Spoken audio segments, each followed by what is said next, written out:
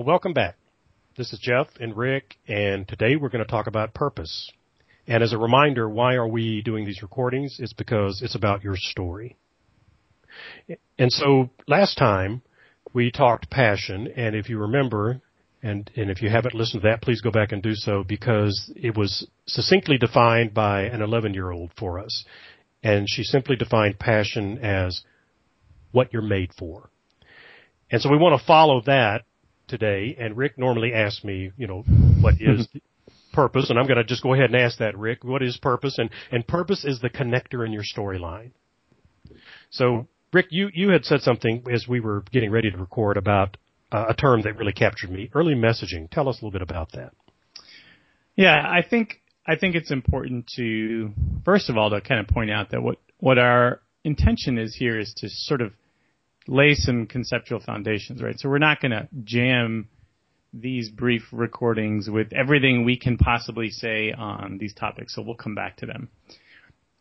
What I liked about the conversation conversations we've had in the past, is that purpose, like passion, and then what's coming later in presence, these ideas, we have to think about them first and then come up with what they mean to us, and then we can move forward with them into the world. And we can switch them and, tweak them and change them as we go along, as we gain a deeper understanding.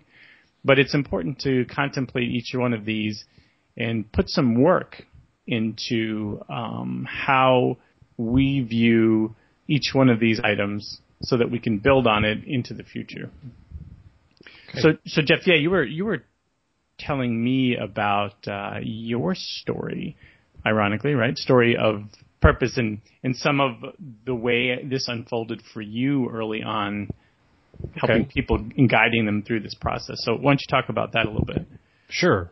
And the reason I think we'd like to let you hear this is, and some of you have heard this story, but once you know purpose, and as Rick was saying, even just that early messaging part of your purpose, once you know that, you can better tell your own story. So my story goes like this. When I went out on my own to do coaching as a practice versus, where I was doing it in the corporate world, I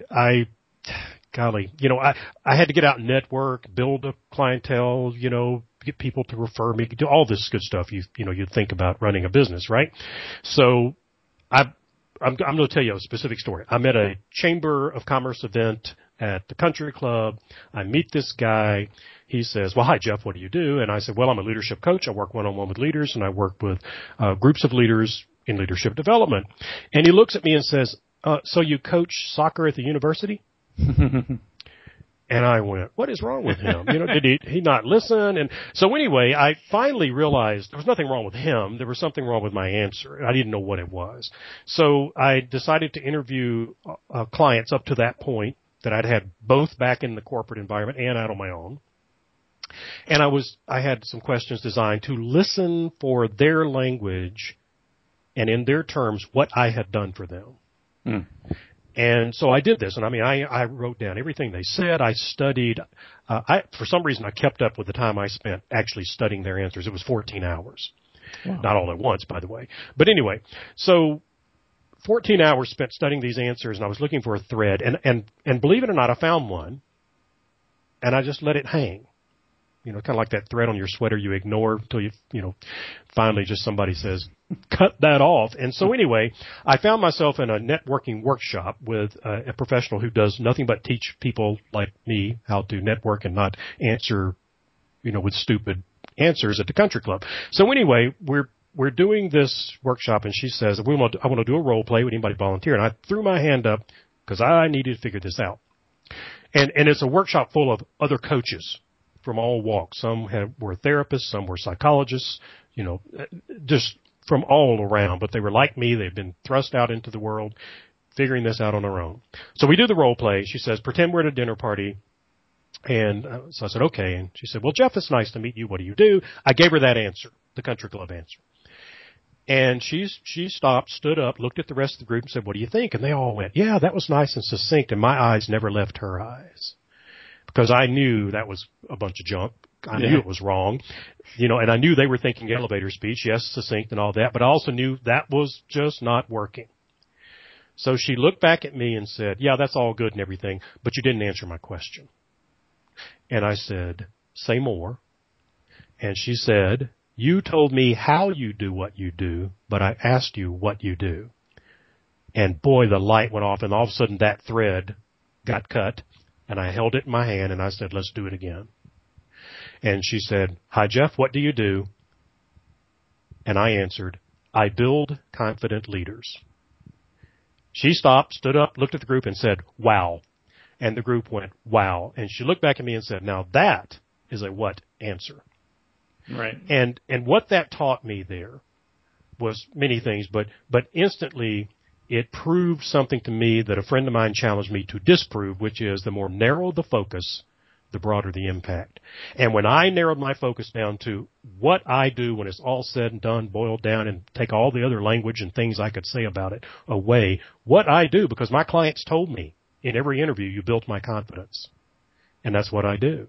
See, what I love about that story is it makes a point that I think I touched on a little bit last time, and I've talked to you about before. And so there's the folks over at Imperative. You can go to their site, imperative.com. So I've been doing some work with them in and around purpose. And one of the things that they do early on is they like to dispel some of the myths of purpose, right? And one of those, again, that we talked about last time a little bit was this idea that purpose is something that's going to hit you out of the blue. You have to go on a walkabout journey, fast for a certain amount of time, find the right cave on the right mountain, and then the lightning bolt will hit you. You'll come down like Moses, with the tablets, and you'll have the answer, and then everything from there on will be easy, which is completely not the point at all, and not the way purpose works. But the other thing that I like too is that they also talk about how sometimes we think of purpose as being something that only other people can have, or people can have once they reach a certain stature in life. The idea that, the first third of your life is spent learning, the next third is spent earning, nose to the grindstone, and then you get to retire, and then that's where you have purpose, and you can give back. Whereas nowadays, I think people are much more likely to want to combine all three of those. And I think your story is a great illustration of how you took time, and it took you, those hours of study. I mean, you had your moment almost of revelation, right, where this thing happened and it made it all clear for you. But it really wasn't a revelation because it does not honor all of the work that you put in up to that point where all of a sudden it clicks. So clicking, that thing that happens in a moment is not the same as the lightning bolt. Clicking after you've done the work is, again, it honors the work that you've done. You've reached this moment of clarity, but then you move forward, right? And you will continue to learn. And I'm sure after that moment, you have a story of refinement over time of this purpose and this focus that you have. Absolutely. Absolutely. And I'll leave you guys with this, a little further answer to the question, what is purpose? And that is this, that purpose is the core of what you do, driven by the why you do it. Mm-hmm. And next time we will be talking about a little bit more about the how. Remember the flow of why to what to how as we talk about presence.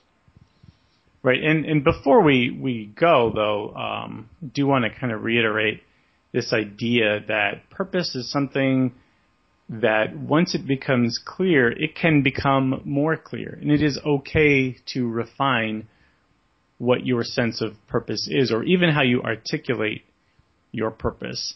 One of the things that I like that they do, also with the work I've been doing with the folks at Imperative, is they talk about this cycle of job tailoring, right? And so this is an idea that in your work where you are today, perhaps it is not the dream job that you envisioned when you were a child growing up, or when you were in college studying, or when you decided to go into the workforce. Whatever your path might have been, early on you were probably envisioning a career that looked like X, Y, and Z. And maybe today you're not in exactly that position, right? So you can be bitter and you can be upset about that, or you can take a step back, do the hard work of bringing your purpose into focus so that you can then focus on the work that you do and how you bring your purpose into that work. So it's called job tailoring because the analogy that we like to use is it's like you can buy a suit off the rack, but it doesn't quite fit the same until you get it tailored. So the final thing I'll add, Rick, to what you were saying is this for everyone, and it's a bit of encouragement, is on the journey with purpose, not to purpose, on the journey with purpose. Do not be discouraged. Do not freak out when you find in the heights of the journey that you get into the clouds and you lose some sight of things or even of purpose itself, or you get into the valley and it gets dark and cold. These things happen. Just know the purpose hasn't left you. But there are times, especially in this 21st century with all the demands and the busyness, we do lose sight of purpose. I have clients that happens to all the time, and and I'm always pleased when they reach out and go, help, just need somebody to listen for a moment and be reminded that's still there. So let's look at getting back on that trail, or hang on, the clouds will clear. So just be aware of that. So with that, thank you for listening again. And we will be back next time to talk a little bit about the third P, presence.